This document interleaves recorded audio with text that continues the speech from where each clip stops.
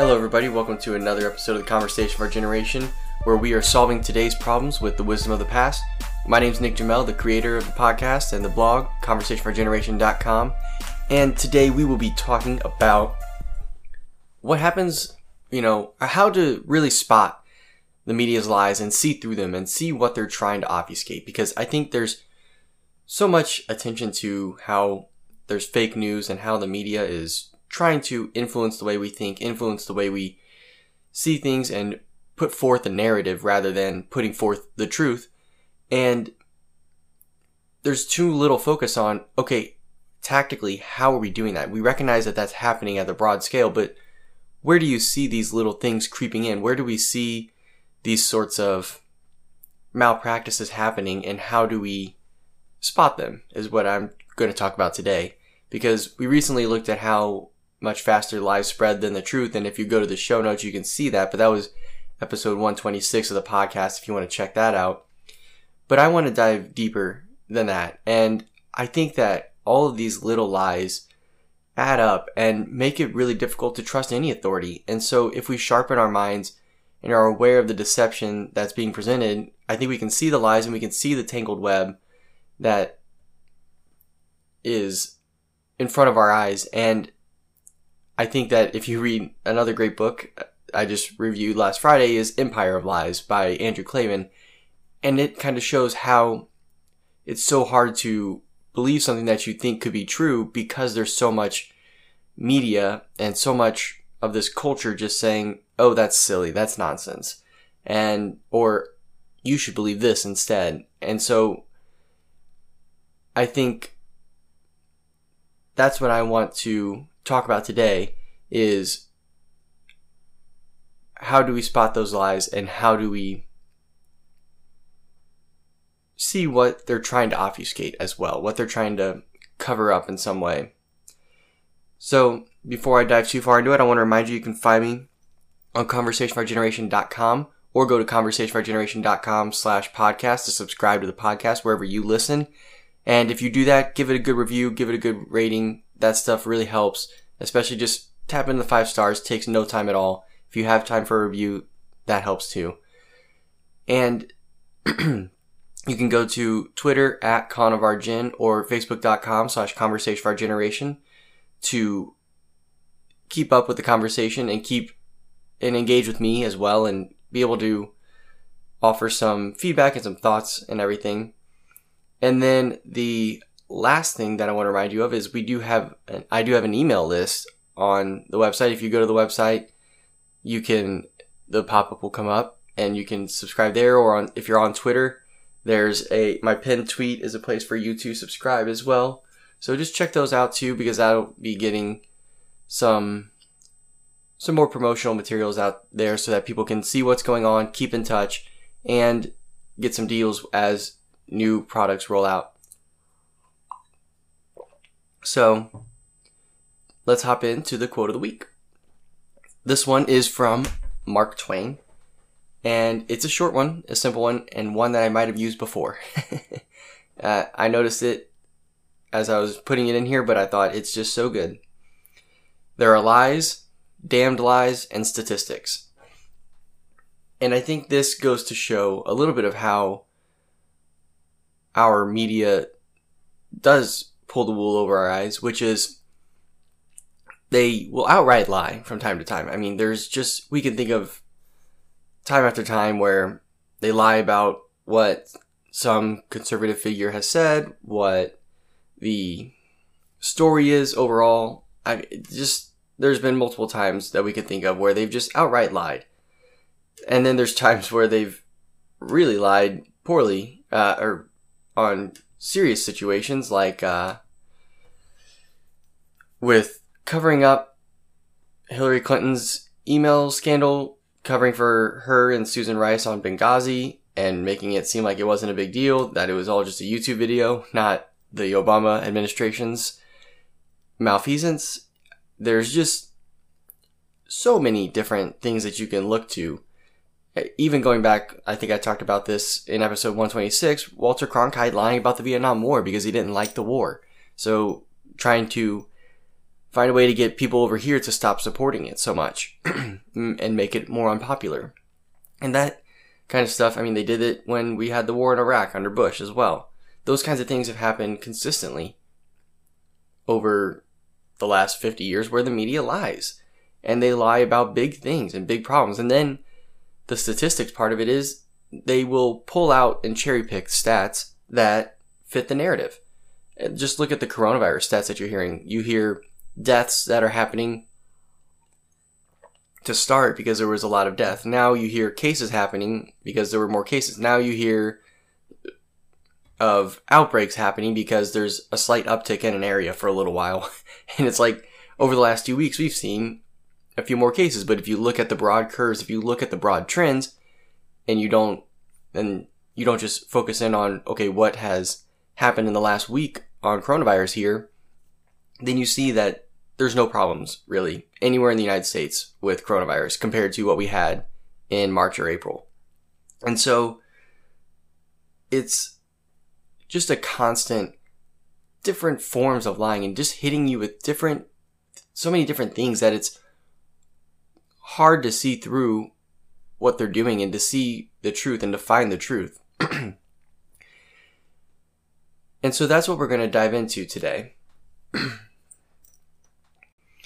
But let's go ahead and talk about first some of the ways that we're lied to by the media, and then we can look into the particulars of these different cases. So the first one is outright lies.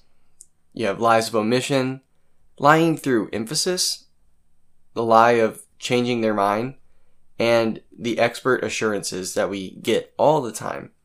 And I think these are a pretty broad classification. There's kind of different ways of doing these, but there's also, I think this would encompass most, if not all, of the ways that we're just being lied to. And so the first one that I want to talk about here is the outright lies. I think it's important to recognize those and to just know that that's the case. And so the first one is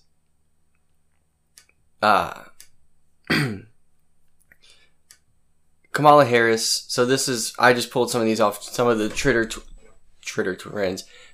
trends so that we could look at what's being pushed at us, not only by the media, but being pushed at us by the media through our social media as well to influence our opinions. And so this one is that Kamala Harris is eligible to serve as U.S. President, fact checkers confirm. Now there's no problem there. Multiple fact checkers, including AP, PolitiFact, etc., confirmed that Kamala Harris was born in Oakland, California, therefore making her a natural-born citizen of the United States and eligible to serve as both Vice President and President. Now, based on the law, that's generally been the understanding. And it says here what you need to know. Now this is where it gets a little tricky. AP confirmed that Kamala Harris was born on October 20th, 1964 in Oakland, California. According to PolitiFact, Harris is considered a natural-born citizen of the United States under the 14th Amendment of the Constitution and is therefore eligible to serve as Vice President and President. Now, what that doesn't answer for us in the what you need to know part is the actual complaint that was being put forth here, which is that her parents, they do not know whether they were naturalized or they were fully naturalized.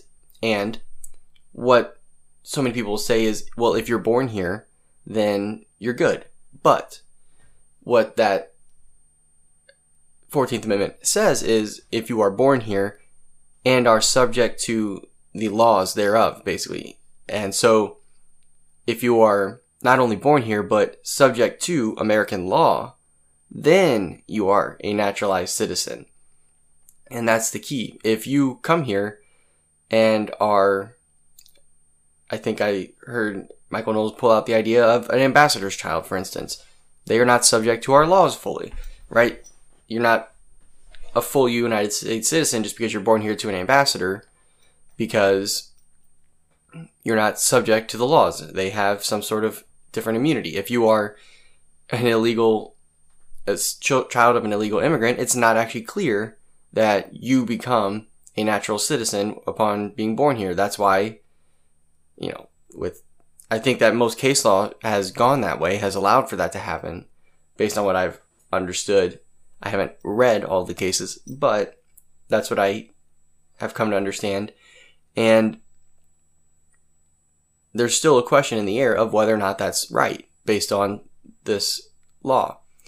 And so if you look at DACA having to legalize all these kids and make them legitimate citizens. Now, those were kids who were brought here young against their will, but you could see that you would think that there would be a process for why is it that if a parent brings an infant child over the border versus a mother is pregnant and comes over the border and has her child, how is that a different situation really, just by being born here? Because they're still not fully subject to the laws thereof. They are not full citizens, and so they are not fully subject to the laws, and so it's just a tough question. And so the outright lie here is that it just says, here's what you need to know, and it doesn't even bring up a pretty solid case on the other side that, no, this doesn't necessarily fulfill both parts of the 14th Amendment, the clause that is in question. And so they just completely lie and say, here's what you need to know, and leave and do not answer the question at all. And you can think of so many others. I mean, you can think of, I'm just trying to get some that are trending so that you can see that this is not just, hey, here's a couple examples in history. I mean, you can think of, if you like your doctor, you can keep your doctor. If I did not have sexual relations with that woman, and those things were just covered up completely. And there's plenty others that I can point to. The next one that I want to talk about are lies of omission. And so this story was omitted despite being far more heinous than Michael Brown's story, which was, by all intents and purposes, a self-defense shoot. George Floyd, which was disgusting and terrible, and he should be alive today, despite, he shouldn't have died in police custody the way he did. But there were mitigating circumstances, as we've seen in the video now, that make that far more confusing situation. And Trayvon Martin, who also kind of has a confusing situation, and, while he might have felt he was defending himself, the other man felt he was defending himself. So it was a tough situation. And so this one is that finally social media and United States news is recognizing that there's a funeral being held for 5-year-old Cannon Hennant, who was fatally shot while riding his bike. Riding his bike down the road, 25-year-old man shot him point blank in the head in front of his sisters. Now, this story was just nowhere for days on the national media, despite the fact that there have been a string of, I think, racially motivated attacks that have happened in retaliation, since the Black Lives Matter movement has been heating up again. And I think that there are a lot of individuals who get, for whatever reason, are probably already just jerks or bad people and villainous people, and they use this as an excuse to go out there and commit crimes. And I think a lot of those crimes are racially motivated. There's the guy who was just beat senseless by a mob a couple days ago and left. I don't even know if he's alive. I haven't seen an update, but he did not look good at the end of it. And these kinds of omissions of heinous crimes being committed while only focusing on white cops killing black people, not even black cops killing black people, or black cops killing white people when that happens, or not allowing us to see the just outright execution of a 5-year-old child, but showing us when a white guy gets aggressive with a black guy. Those kinds of different selection and those lies of omission help you paint this picture of, or help them at least paint this picture of, here's the broad trend. Here's what's happening in our world, because they're omitting counterfactuals. They're omitting the cases where maybe it doesn't show a broad trend of racialized violence. Maybe it's just broad trend of increased violence because of certain factors. Maybe there would be a broad trend of the opposite. Maybe there's a broad trend of gang violence in Chicago, not a broad trend of police killings, right? And they don't want you to see those because they don't fit the narrative. And that's how they do that. I mean, it's the same. If you're an author writing a book, you're not going to put in there everything that's unnecessary to create your story, right? And it's the same as this for crafting this narrative. You are going to put out there what helps your narrative, what creates your story that you're trying to tell. And that's why they omit so many of the things that they do. The next one is lying through emphasis. And I think this one is pretty brutal because what it does is it makes them feel like they can act like they're being fair, that they're being honest, but really it's just bias still showing through, and really it's just showing that their focus is not on telling the truth, but on still at the end of the day, even when they're trying to act like they're being fair, they are crafting their narrative. And so this one is a story about the Proud Boys, who I do not necessarily think are the best people ever. I'm going to put that out there. I think that, they are not the kind of way I would like to go about politics, to say the least. And I don't actually know what they fully believe. They always are called alt-right, but I don't know how alt-right they are. I actually don't know what their belief system is. I know that Gavin McInnes seems to me to be, whenever I've heard him talk, I haven't heard him say many objectionable things, really. I haven't heard him say that he thinks white people are better than black people or anything like that. So, I don't know. Now, are other people in that organization that way? Maybe. I don't know. But this is how it's presented. White nationalists and counter-protesters clashed violently in Kalamazoo. Counter-protesters showed up to the site of an organized white nationalist rally in Kalamazoo, Michigan on Saturday. When the white nationalist group arrived, violence broke out. Police responded to the violence, made arrests, and cleared the crowd. Now, you hear that and you think, wow, these white nationalists came in and started some stuff. Well, if you have a warning here saying that some of this stuff may be graphic. I haven't seen anything that graphic on here, but there's just video of these people standing around. Looks like a lot of your people who are probably at the BLM peaceful, quote unquote, peaceful protests. A lot of them. Some of them seem like just regular people who are there to put forth an opposing opinion. But then as the Proud Boys march in, they're marching on the street. These people are in a park by the street. And you can see people from the quote-unquote counter-protests, the peaceful counter-protesters, running across the park and going and just like socking people, running into the crowd of Proud Boys and punching them, right? And that, to me, might be the narrative. Maybe it's the anti-fascist is what they say on here that I think I saw in one of these posts that they were Antifa or calling themselves anti-fascists, ran in and attacked the Proud Boys, really is what happened.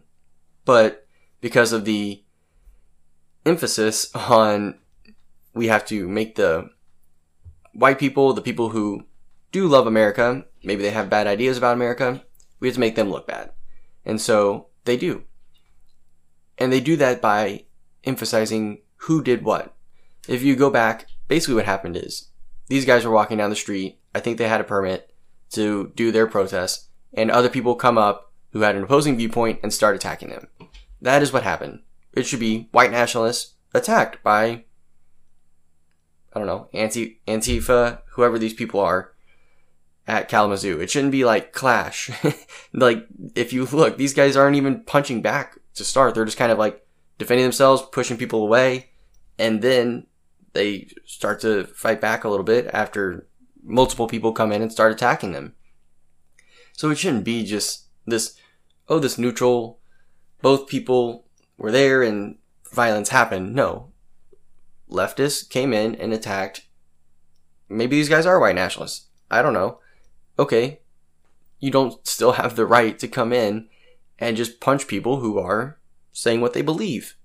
Especially if they're out there doing the right things to get a permit to march and have a rally the way they want to. We've had BLM rallies for a long time. I don't know very many white nationalists running in there and attacking those people. I don't know. I mean, there are people who are trying to drive on roads that are being illegally cut off by so-called protesters who are then attacking the car that person panics. That's different, I think. They're not people trying to make a political statement by attacking them. I haven't seen that. And so I think it's important to recognize that. And then the next one is kind of the lie of changing their mind. And what comes to mind here is that war was really, really bad and should be talked about all the time when George Bush is president. And then when Obama becomes president, and he wants to pull out of Iraq, it's like, yay, good. But also then we're going to start wars in Libya and we're going to just blow up the Middle East, basically. We're going to give Iran a bunch of money to fund terrorism and more war in the Middle East. And then we're going to, depose multiple, basically Libya has slave trade now because they've been, after Gaddafi was deposed, who was an evil, just garbage person. Not gonna sit here and defend Gaddafi, okay? But there was a little bit more order in that country. And if you just take them out and have this random uprising of who knows what these people want, well, you might fall into something far worse. And we have there. So that's kind of one of those instances that I can think of. But my favorite is Jake Tapper. Someone found this tweet from 2014 after, this month or two of, oh, the post office is so great. We can use it for mail-in ballots. It's going to be perfectly safe. It's going to be perfectly fine. Yada, yada, yada. And he says, hey, this is from 2014 again. Hey, at USPS, who do I talk to there to try to solve a problem caused by your severe incompetence? Your phones aren't even set up right. And then there's a bunch of people replying to this, so that doesn't help. But there's a thread there going back and forth where he basically continues to just call them incompetent and to point out their service is not good. He's like, hey, my package didn't get here in time. Why is that? Again, isn't it important that the ballots get there and get there in time? And it's just funny that he can come out knowing that this USPS is an incompetent and just garbage service. Absolutely horrible. It's just terrible. Government services are terrible. I filled out my registration for my car a month and a half ago. I still haven't gotten the sticker. I'm just waiting to get pulled over one day and have to deal with that and be like, nope, I paid it. Go check it out. I can show you my bank account where I paid the BMV. And it's just how government works. It works poorly and slowly. That's what it does. And he knows that. He knows that. Jake Tapper knows that that's the case. But CNN has to put forward, because Trump says mail-in voting is bad, that mail-in voting is good. And that we can trust our postal service, that everything's going to work out fine. And we all know that that's not the case. And so this flip-flopping is just whatever is convenient at the time for the Democrat Party. That's how you can see whenever they suddenly change their mind or they have an enlightening moment, you can know that if that changes back in the next year, they're going to flip back and they're going to be talking about how great the post office is or how bad it is again. That's just how it's going to be. And just look at what they did with Russia. Russia was, a bad thing under George Bush, and then Obama said, no, it's not a big deal. What? 1980s called, they want their foreign policy back, ha ha ha. And everyone's like, oh, in the media, at least, is like, oh, Russia's not a big deal. Why is everyone saying Russia's a big deal? And then 2016, Russia's a big deal all of a sudden again. Why? Well, because it's politically expedient and convenient. And that is just how it happens. The people in the media don't change their mind. They have their mind set. They are all for progressivist policies and far left agenda. That's what they're for. They will do and say anything that's expedient for that. So don't believe them if they say they changed their mind. The last one here is on a related topic, but it is the expert assurances. And so that's why we have Dr. Fauci standing up and telling us about everything so that we don't have to listen to the people that we elect to take in all the information, take in the information from the doctors, the economists, everything, right? All the different players that affect a foreign or a national policy, and say, hey, how do we make sure that we minimize the spread and minimize the toll of the virus, but also minimize the toll of suicide and drug addiction and job loss and economic catastrophe and so on. Well, that's what we have the experts for, to assure us. This one is, again, from Twitter. It says, ballot drop boxes are safe and common U.S. voting method, according to reporters and fact checkers. Thank you, expert reporters and fact checkers. And it says, ballot drop boxes are usually monitored by video surveillance and are routinely checked by bipartisan officials, according to NPR, CBS News, ProPublica, and other news outlets. So NPR, government-funded leftist propaganda, CBS News, leftist propaganda, and I don't even know what ProPublica is. On Monday, President Trump suggested that ballot drop boxes could lead to fraud, a claim unsupported by available evidence, according to NBC News and the Associated Press. Now, just real fast, I can just think real fast. Let's say I live in a house where people apparently didn't add their forwarding addresses. I still get mail or mailers for people who haven't lived here in 20, 30 years. 4 different people. Let's say I get all 4 of their ballots on accident. How hard is it for me to put mine, my wife's, and those 4 people's ballots? I'm not going to do this, by the way, just to clarify. I'm not going to commit voter fraud. But how hard would it be if I get all 3 other people's ballots, whatever it is, 4 people, I forget, and get those delivered to my mailbox? I could take those open, fill them out, and boom. And you can't tell necessarily if I, put those in there, or I could take 2 or 3 and put them in there and then send my wife to put another 2 or 3 in there. It's not hard to do those kinds of things. You could go steal these out of other people's mailboxes and put them in there. Who knows? It's just insane to say that you can't commit fraud or that this is a foolproof thing.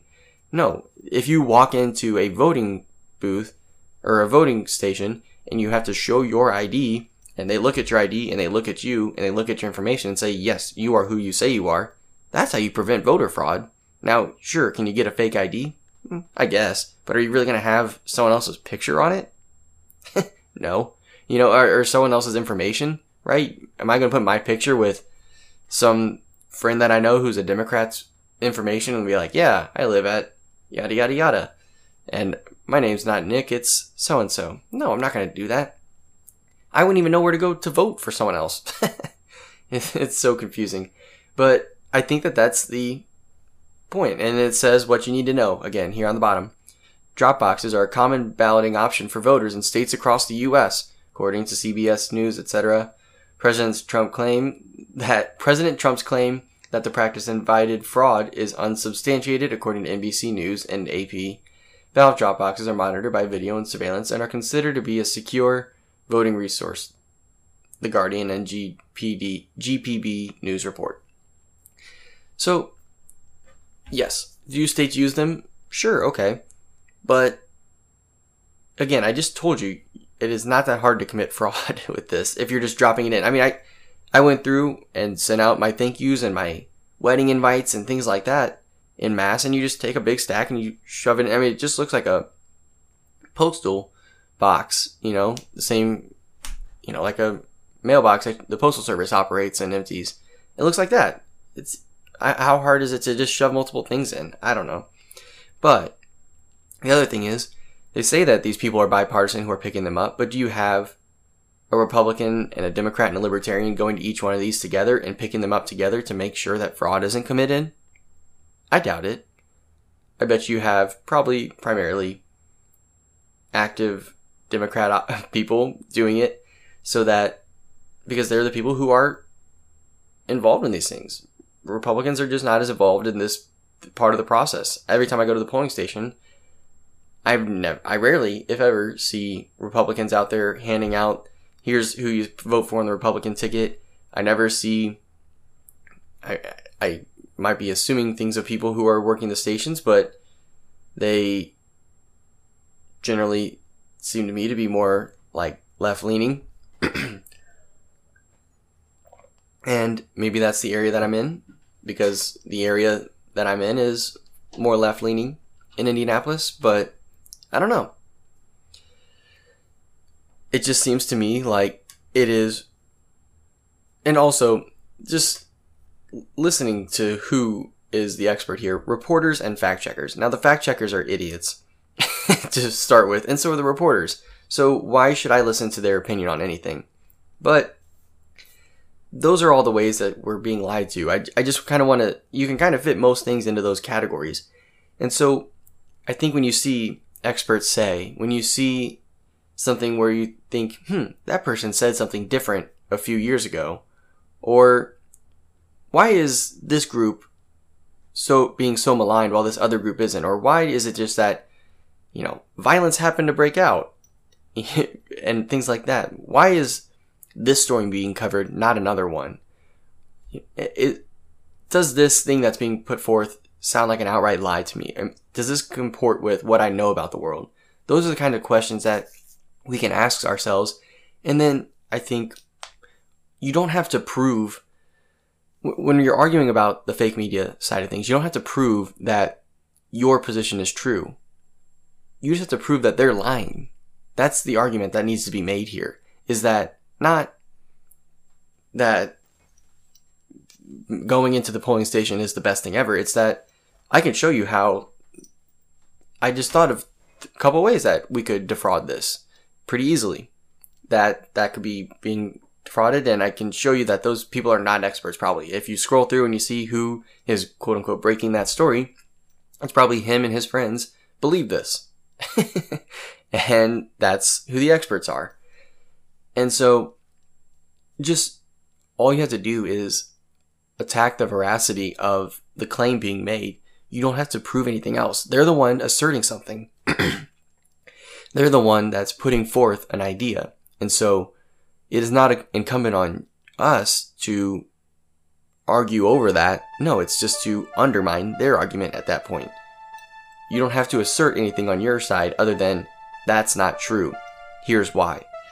And if you do that, you don't have to show and establish a case for why you believe the truth, not them. So hopefully that's helpful. Hopefully you enjoyed this episode.